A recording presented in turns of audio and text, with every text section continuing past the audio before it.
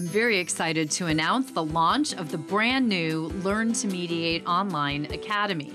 I created the Academy to provide all of my popular webinar training programs, which I gave live, as on-demand, learn at your own pace, downloadable courses. So right now, you can go to learntomediateonline.com to access the Academy. I have available the Learn to Mediate Online training program, which gives you the ethical and practical considerations of conducting your mediations online. There is also a link to the Social Media Musts for Professionals program, which is your ultimate guide to the who, what, where, why, and when of posting on social media, and also my do-it-yourself website builder program, which allows you to finally take charge of your own website and make it work for you. So go to learntomediateonline.com and check out the Academy. Coming up on today's episode of the Divorce and Beyond podcast. Absolutely. If you just break it down to, we have to divide income and we have to divide assets. These are two buckets. And how are we going to do that? And no matter what case we have and how many zeros are behind each bucket, right? Yeah, some buckets are bigger. Some buckets are huge.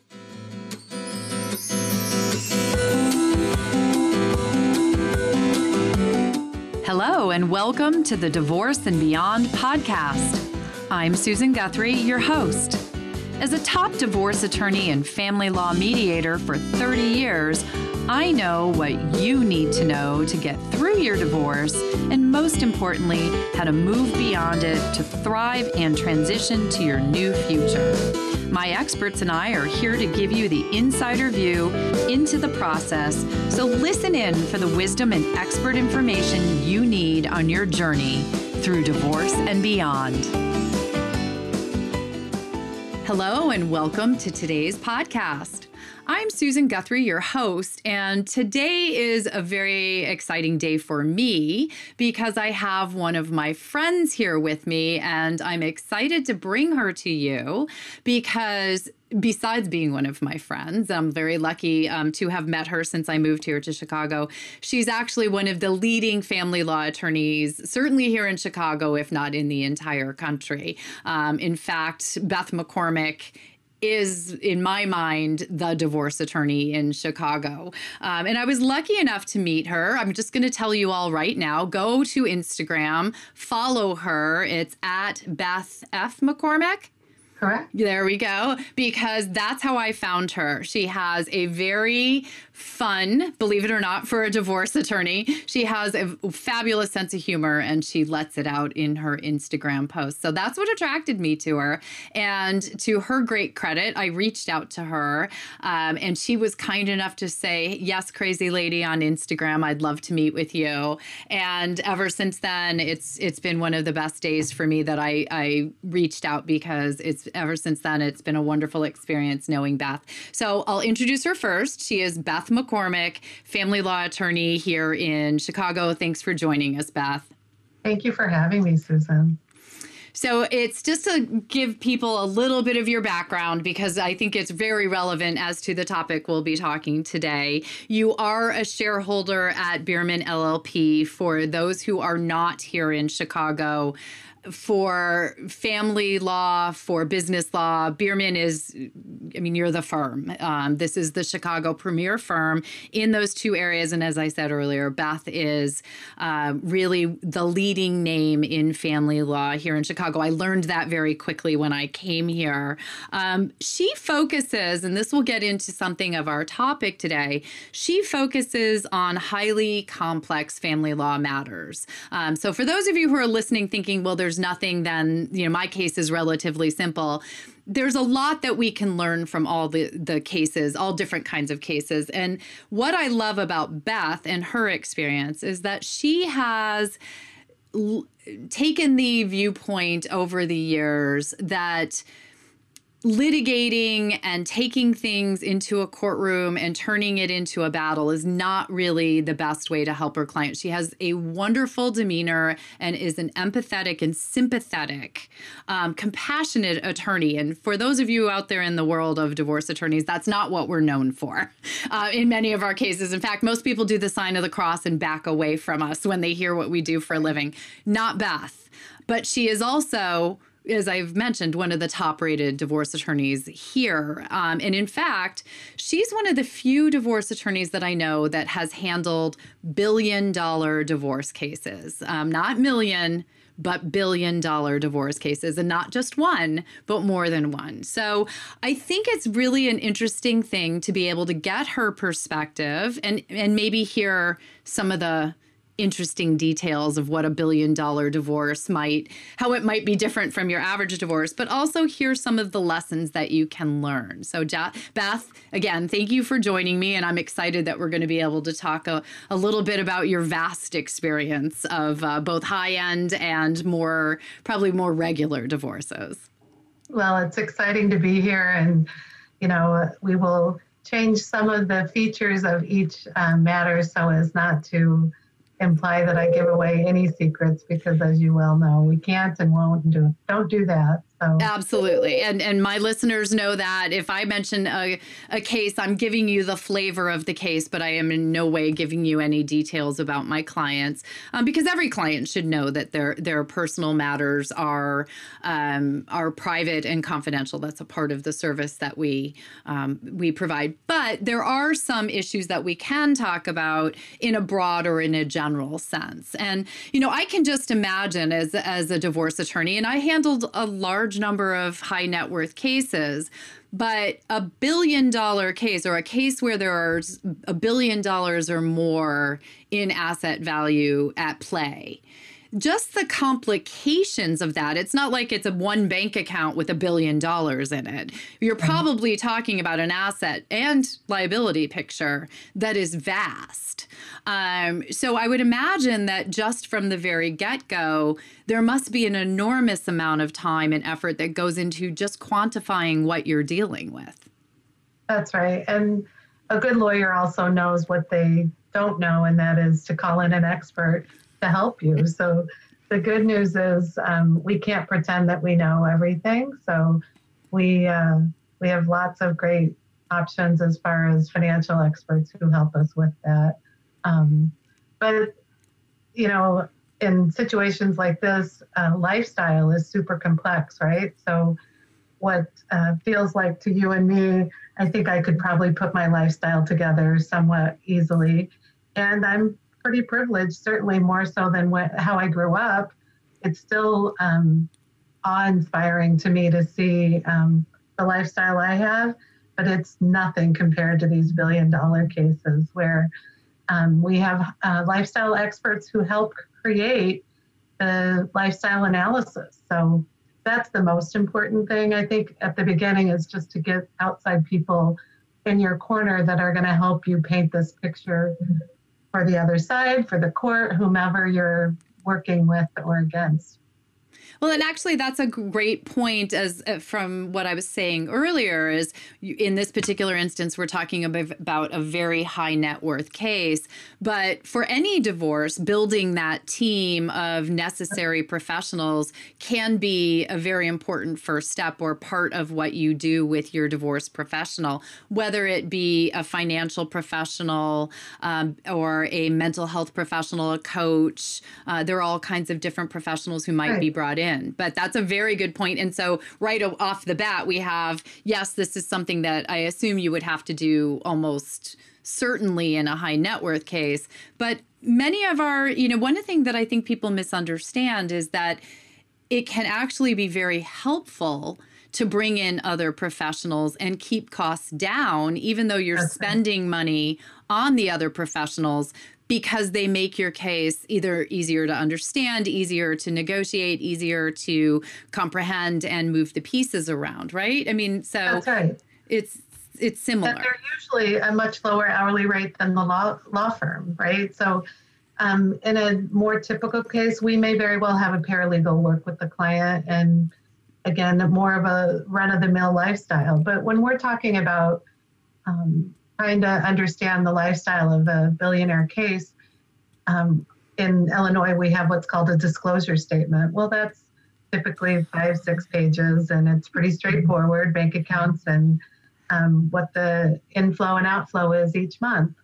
Well, when we're talking numbers that are not numbers that many of the professionals, certainly the court, we just don't see them every day. So that lifestyle analysis could be more of a binder, right? Because you need to show support for things like travel. The travel budget may exceed most everyone on the team's annual income, right? So again, rather than being blown away by it, which of course, again, humbly speaking, you always look at it in awe, right? But it's their lifestyle, and it's certainly not for us to judge it. It's the lifestyle they grew accustomed to, and that we have to illustrate for the court what that is and where it comes from. Yeah, and do that in very clear terms, right? One of the things that we do as attorneys for our clients is, I always use the phrase, spoon feed the information to the court.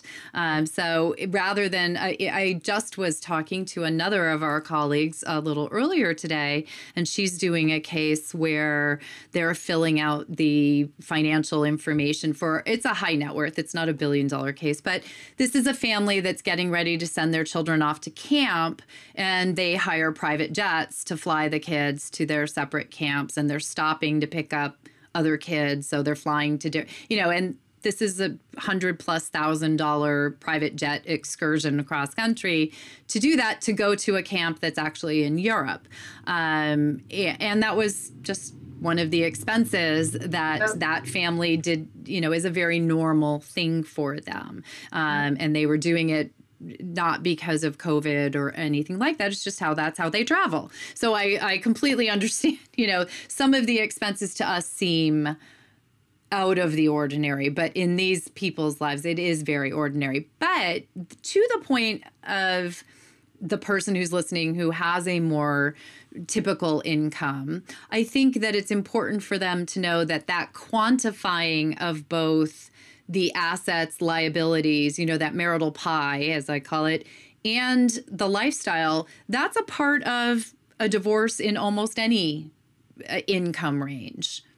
Absolutely. If you just break it down to, we have to divide income and we have to divide assets. These are two buckets. And how are we going to do that? And no matter what case we have and how many zeros are behind each bucket, right? Yeah, some buckets are bigger. Some buckets are huge. Some buckets are Lake Michigan, and some buckets are little thimbles. Yeah. But and maybe you experience this, because this one thing that I found both in my litigation practice and then later in my mediation practice is most clients, whether they were lower net worth, higher net worth, ultra high net worth, they all want to jump to the dividing things up stage and skip over the filling the bucket stage or quantifying the bucket stage. Do you find the same with the high net worth people? Well, they tend to be more thoughtful and mindful about realizing we have to know what those buckets are. So discovery is maybe what you're talking about, where, discovery can make lawyers millions, hundreds of thousands of dollars, because if somebody wants to hold back and make it challenging, that's a huge resource, income stream for law firms, right? So the more you spoon feed that data together, ideally, the less expensive and less time consuming it will be. And then you can get to the place of dividing the buckets. But gathering data can take months, years, depending on how complete and transparent people want to be. Well, and that's something I find universally. I call it ostrich syndrome, because I find clients so much do not want to, whether they have no money or a lot of money, they don't want to spend a lot of time going through statements to pull out numbers, to quantify what this is worth, go get an appraisal on that. Do you find with ultra high net worth clients that because they are constantly dealing with a large asset picture, and probably also, there's liabilities against those those assets, that they have a better understanding or more data generally about their assets? Or do they have to go through the same, getting somebody probably to pull that all together for them? That's the more realistic, is they have people who help gather the data. Yeah, So, and that's what I figured, right? Their people have people, and somebody gets all that to you. But does it just the sheer massive amount? I mean, we're not talking about people who have one home or two homes. In many cases, they have multiple residences around the world that all need to be valued. So valued, and also the running costs, carrying costs for each home each month. So back to that disclosure statement, in some households you have maybe two homes, and that can be a little bit more complicated. But you're right, when you have 10 different residences around the world, you have to lay out the expenses for each month, right? Yeah. So in addition to having everything valued. And again, everybody's different as to how much fighting they want to have over valuations, right? Appraisals themselves can be at issue, and you can spend weeks, months, years trying to figure out how to value real estate, personal property, all kinds of things, right? Depending on how emotional it is. Susan, I know you and I talk frequently about if somebody wants to fight over the candy dish, the famous candy dish case, right? We all, as lawyers, know the stories of what people get stuck on and fighting over principle, and the thousands and hundreds of thousands of dollars lawyers make over principle. That's a big deal. Residences tend to be one of the things that people get emotionally tied to. So they do. That can be super challenging, and people think, well, they have all the money in the world, they could buy another one. Not about that. It's about the memory. And that's a great lesson right there, because I think it doesn't matter if you have all the money in the world or you have no money. Divorce is rarely just about the money. Although people, and you will hear divorce attorneys or other people say, well, divorce is really a financial transaction in a lot of ways. For those of you who are not seeing the video of this, Beth has one of the more expressive faces that I That's enjoy. Why I could never be a judge. I would sit here like, what? Are you crazy? Right. Yeah. A divorce is definitely financial, but very often it's emotional. Legal is usually the least profound issue that we deal with, right? Because as lawyers, we could apply anything we want. That's the way lawyers work, right? I can apply it one way, you're going to apply it another way, and good lawyers help the couple think together and narrow the range of options from a bazillion different options to 3 or 5, whatever. But a lot of lawyers just stir up pots and make it super challenging. So to your point, I do try to not do that. But that doesn't, I've lost cases because sometimes people think, oh, she's too nice. Well, I know you know me enough, Susan, that they don't call me the Velvet Hammer for nothing. I often say, please don't mistake collaborative for stupid, right? I know how to work well with people. And I may actually manipulate and use my charm to help people think, gosh, I might not know what I'm talking about in the reality. So, kind of fun. I was just going to say, I think we're blowing your cover here if people think you don't know what you're talking about. But you also, one of the things that I've always enjoyed about you as a practitioner, I love you as a person, but one of the very first things you said to me, and we were just visiting with our friend Bella Gandhi, who's also been on the show, and we were talking about a case with someone that both of you knew where the person had been in litigation for quite some time and then transitioned to you as counsel, and within 2 short meetings you had things like narrowed down to what the actual issues were and was able to resolve what had become a very high conflict matter, and you were able to take that help them take that emotional content and focus in on what needed to get done. And I think that says it all. All too often, lawyers feel that because we're being paid, we need to talk, and we get paid by the word. The reality is, I think my greatest strength is my ability to listen. So it's interesting as you say that. I don't remember exactly what you're speaking of, and that's the good news is that I do listen. I try to take each case, as I say, and help you divorce with a scalpel instead of a machete. Because if you put a lot of thought into it, there's far less blood and pain. So it's an honor to help those people really be thoughtful and take what feels impossible, odds of settling, and just getting it done.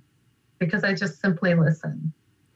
Well, and what people who are listening may not know is that is a huge talent and a rare one in the world of divorce litigation, for sure. But also, just in the world of divorce, to find that ability of someone to, one, listen, because that is what I think everyone wants to be heard. Often when they're heard and they know they've been heard, that brings the level of conflict down to where you can start actually moving forward.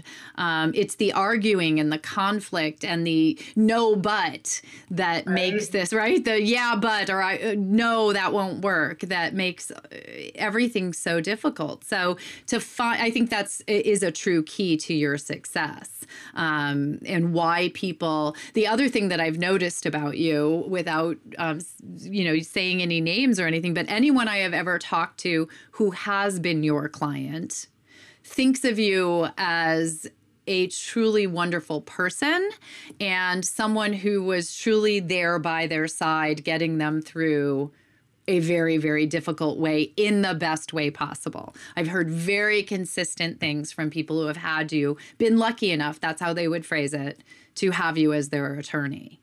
That's very nice. I, interestingly, just this week, had a client send me an email and she chose not to work with me and said, I think I would choose you as my friend, but I'm choosing another lawyer mostly for geography. She wanted somebody primarily closer to her area.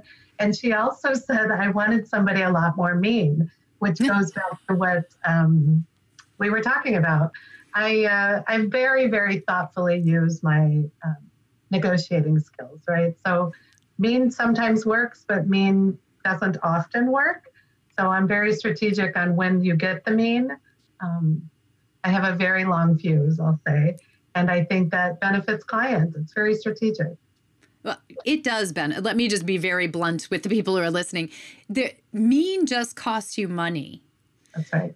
Mean and conflict and what you referenced earlier, I always say the principle of the matter those are the most expensive words in divorce. Truly.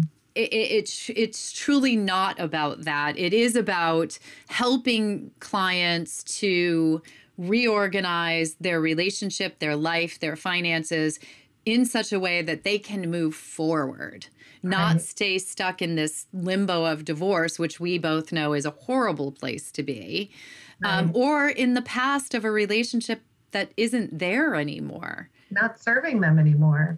I often refer to what I call periscope thinking. I'm looking around the corner and down there to see the things that you're not thinking about.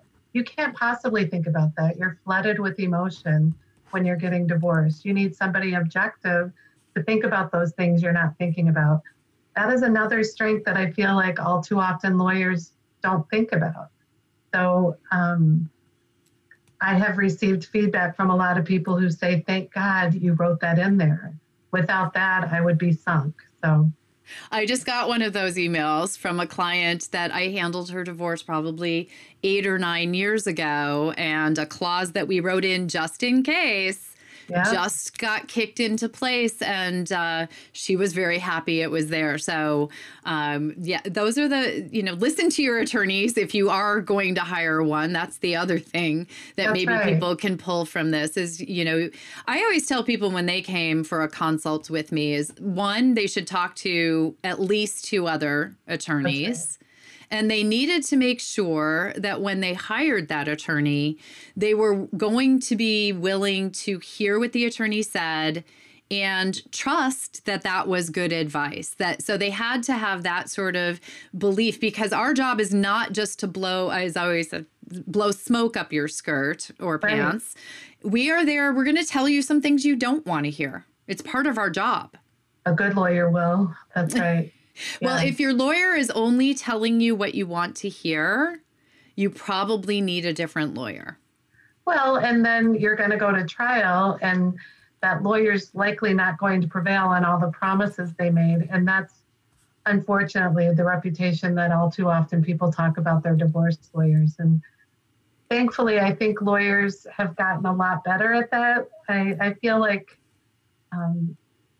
there are certainly lawyers who have the reputation for continuing to do that. But for the most part, we're training younger lawyers of the importance of, on the first consultation all the way through reality testing, all of their expectations and their wishes.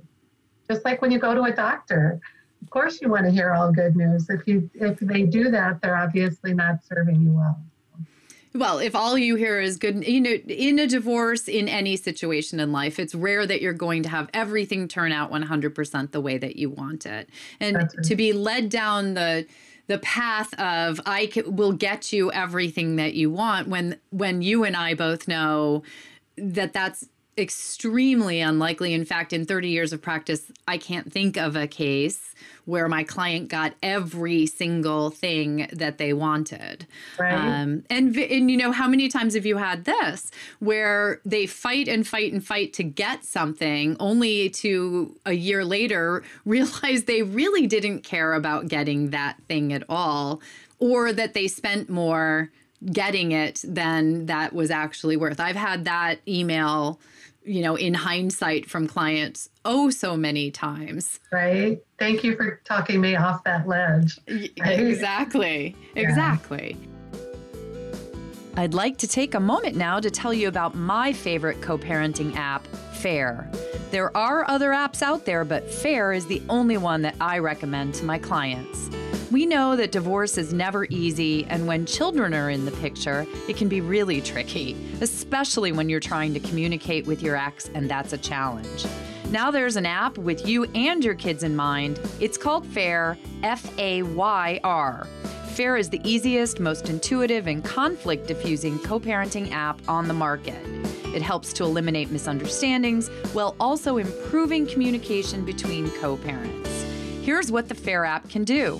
It has a time-sharing calendar, documentable text messaging, an expense tracker, a GPS check-in, and by the way, no one else has that, a monthly parenting report, a private journal, a file vault, and importantly, you can export all of the records into a convenient and time and date stamped PDF when you need it for your attorney or for court. And there's a Spanish version of the app as well. So subscribe at befair.com, that's BEFAYR.com, and then download Fair from the App Store or Google Play. You can go to fair.com for more details and use the discount code SusanG18 to receive 20% off. Stay tuned for more from Susan and her guest, leading divorce attorney Beth McCormack, with lessons you can learn from some billion-dollar divorces. People always want to talk about what's fair, and I have chosen to take that as the four-letter F word.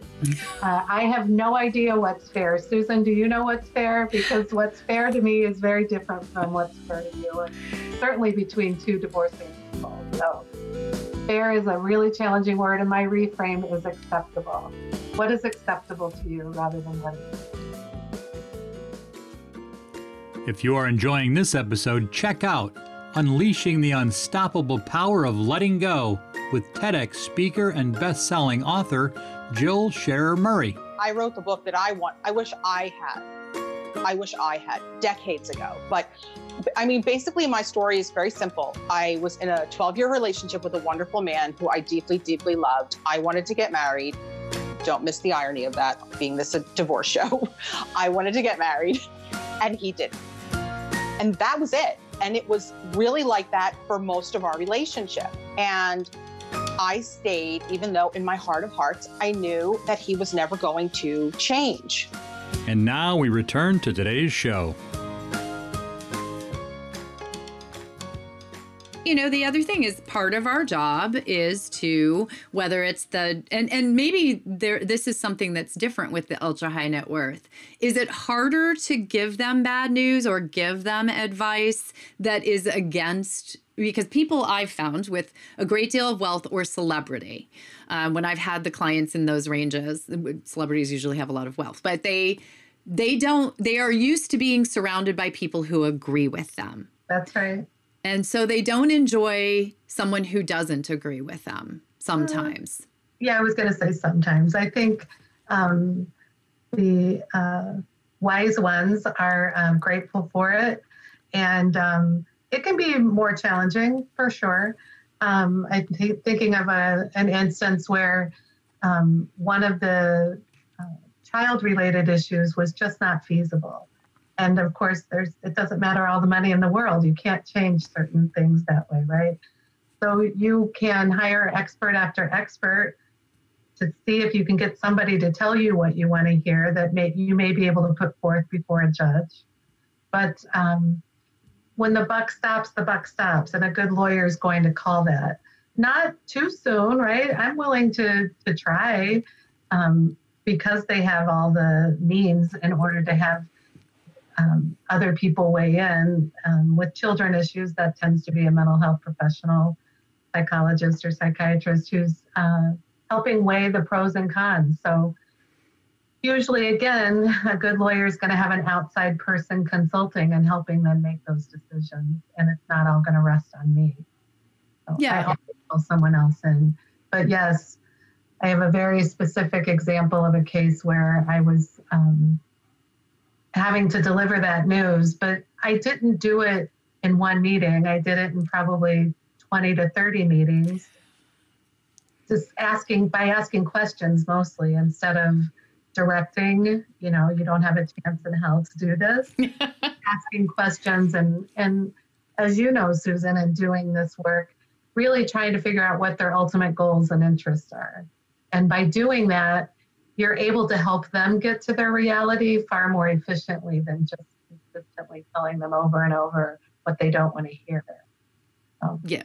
And that is the point of, I'm so glad you said the goals and interests, because that right there, everyone who's listening, that is the sign of a truly good attorney.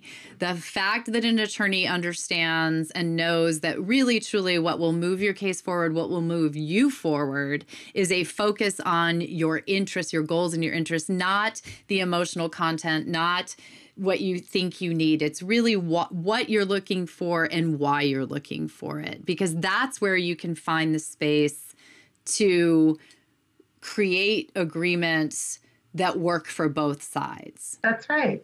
Because as you know, Susan, in doing your mediation work, their goals and interests are almost always at least 90% aligned. Very rarely are their goals and interests wildly different.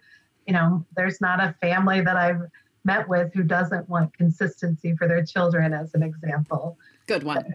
Continuity, stability. So, of course, one goal could be that I want all the money and I want her penniless. That could be a goal, but we work with them to kind of reframe that and make it look a little different. There's that other mediation word, reframing. Yep. And another mediation word that I've been using a lot lately is people always want to talk about what's fair. And I have chosen to take that as the 4-letter F word. I have no idea what's fair. Susan, do you know what's fair? Because what's fair to me is very different from what's fair to you, and certainly between two divorcing people. So fair is a really challenging word, and my reframe is acceptable. What is acceptable to you rather than what is fair? That's a good, I might use that myself. Thank you very much. And that I took it from another professional. It's not self-made. So it's a great one. So those who are listening, take that into your negotiations. What is acceptable, not fair? And that is a point that I make in both my mediations and back in my litigation days to clients, that what I think is fair, what you think is fair, because almost everyone says, I just want what's fair. I just want a fair settlement. I want what I'm entitled to. The other one is, because statutes always have this word, reasonable, within a reasonable period of time. Right. Like, what does reasonable mean? Right. But it is a good, it is a good point for people who are going through this process, right? You to be thinking about it. This is what are you, I get this one with the marital residence all the time. I want the house. I have to have the house. And if you really start to pick that apart, well, what is it about having the house that is actually, is it, what are the underlying reasons for wanting the house? What does that look like? And when you really start parsing that out, in many cases, it may not be that it's actually the house. It's what the house represents, or the stability of a school system, or something that might be able to be achieved in another way. And that's why that interest approach is so powerful in a mediation or a negotiation. That's right. And another place I learned that on the house topic, I bring in a financial advisor to every divorce case, because I learned from a woman who came to me several years ago and got the house on the lake that she always wanted. And the lawyer negotiated a very nice deal for her. And she had a nice monthly support amount that was nowhere near meeting her needs. No one had ever taken the time to work with her on the carrying costs of that property, going back to where we started. And the reality was it wasn't in her best interest long term to maintain that. And it just took somebody saying those hard things to her. Yeah. And that's actually, that scenario is something that I've seen over and over again, where hanging on to the marital residence becomes the mantra for one of the parties in the divorce, and everything gets negotiated toward that point. And it's only after the divorce that it dawns upon them that it's financially ruinous, or in some other way really not in their best interest, but they got so focused on that. So I agree. I'd love to bring in a CDFA or a financial professional who can actually break down not just the utilities and the mortgage and the insurance cost. What about trimming the trees and plowing the driveway and resealing it every third day, and the system maintenance, and all the things that we just don't always think about. A financial professional is going to drill down on that and tell you what it actually costs to carry a property. It's an eye opener. Truly. Yeah. And in the $1 billion cases where the money is not at issue, now we're back to emotion. So we both want the home in Aspen because there's so many great family memories there. We both want the home on the ocean in Florida, or one of the 3 homes on the ocean in Florida, because there's so many great memories there. And we can't have, let's say there are more than one residence in one town. Well, we don't want to be too close together. We don't want to be, so it's fascinating to see that their issues are just the same, but oh, so different. Yeah, well, at that high level. Now, one of the things I wonder, because this is the other thing I've found with celebrity or ultra high net worth clients, they want privacy around their divorce proceedings in most cases. They don't want to be going into court. In many cases, they would prefer, there's just an overarching desire to keep their privacy a little bit more so, I would say, than some of my clients who aren't facing that, because they don't want the intricacies of their finances exposed in that public forum. Have you found that to be a motivating factor? Almost always. And this was pre-COVID, right? Where the reality is in the courtroom, it's an open courtroom for a reason, right? So people can be sitting there, and obviously if they're famous, they'll be recognized. But sometimes they're not known for their celebrity, but their income level and their assets are a level that are astronomical. And, you watch the gallery where people are watching and their faces when they start talking about the carrying costs of these residences, et cetera. It's just mortifying for the people to have that aired.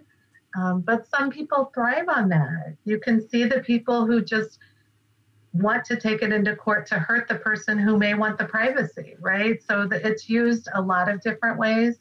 There can be an incentive for somebody to take it out of court and throw a lot more money at it in order to have that privacy.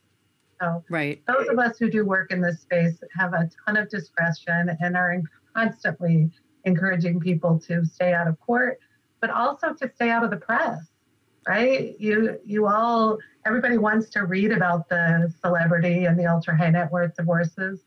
Well, for that very reason, you should be discerning about who you hire and who's not going to use your celebrity to elevate their own personal goals.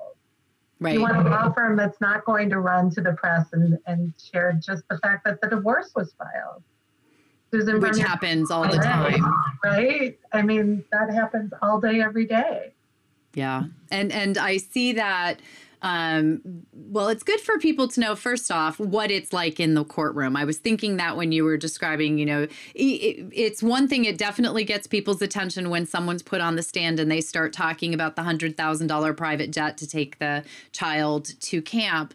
But it would be good for everyone to know here that whether you're talking about all of your money or how little money you have, sitting on a stand in an open public courtroom when anyone and everyone can be sitting there, and there are people there, right? Everybody else who's waiting for their case to be heard is there. We used to have people in Connecticut that were our regulars. I think this was like their soap opera time. Instead of watching Days of Our Lives or All My Children, they came down to the courthouse and were there almost every trial day. There's always people in those courtrooms. It's very rare to see a closed courtroom. And for very few reasons, in my experience, will courts close courtrooms. So you're going to talk about somebody's extramarital affair, somebody's sexually transmitted disease, the fact that you spent money on a breast augmentation, whatever these things are that you might not want to have aired, you yourself are going to get on the stand and actually talk about these things. Well, and as parents, we're consistently reminding them of the legacy they're leaving, because if the press picks something up, do you really want your child to read that that's what dad fought for or what mom fought for? Because whether they're of an age now to read it or not, we all know with technology, it's never going to disappear. So being much more discerning about that, I think, is super crucial. Again, no matter who you are, but certainly if it's newsworthy, you've really got to have those hard conversations with those clients. Absolutely. And then the thing that's a good motivator for everyone is if you are able to reach an agreement, that agreement can be drafted in such a way in many cases where most of your private information can be kept out of the public documentation. Your finances are sealed. Your children's names may or may not be in there depending on the state. But much of the identifying information and the very detail of who's getting who's paying what, that can be kept out of the written agreements that are public. It's in Illinois, thankfully, we're finally at the place now where the details are never set forth in anything that the public can read. Oh, that's wonderful. Connecticut and California, where I'm licensed, they do have a requirement that certain details be in there, but they do protect most of the private information, which is a wonderful or a very important motivator for people to come to an agreement. That's right. So I just want to make sure one thing that I didn't mention is we've talked about the fact that you are the $1 billion divorce attorney in the area, in the country, but you handle all different kinds and all different ranges of divorce. There are a certain number of billionaires in the world, but if you were only handling $1 billion divorces, you might have a very small client pool. You actually have a very broad range and diverse range of clients. I do. I'm an attorney for children also. Courts appoint me as an attorney for the children. So I tend to come in pretty often on complex child-related issues.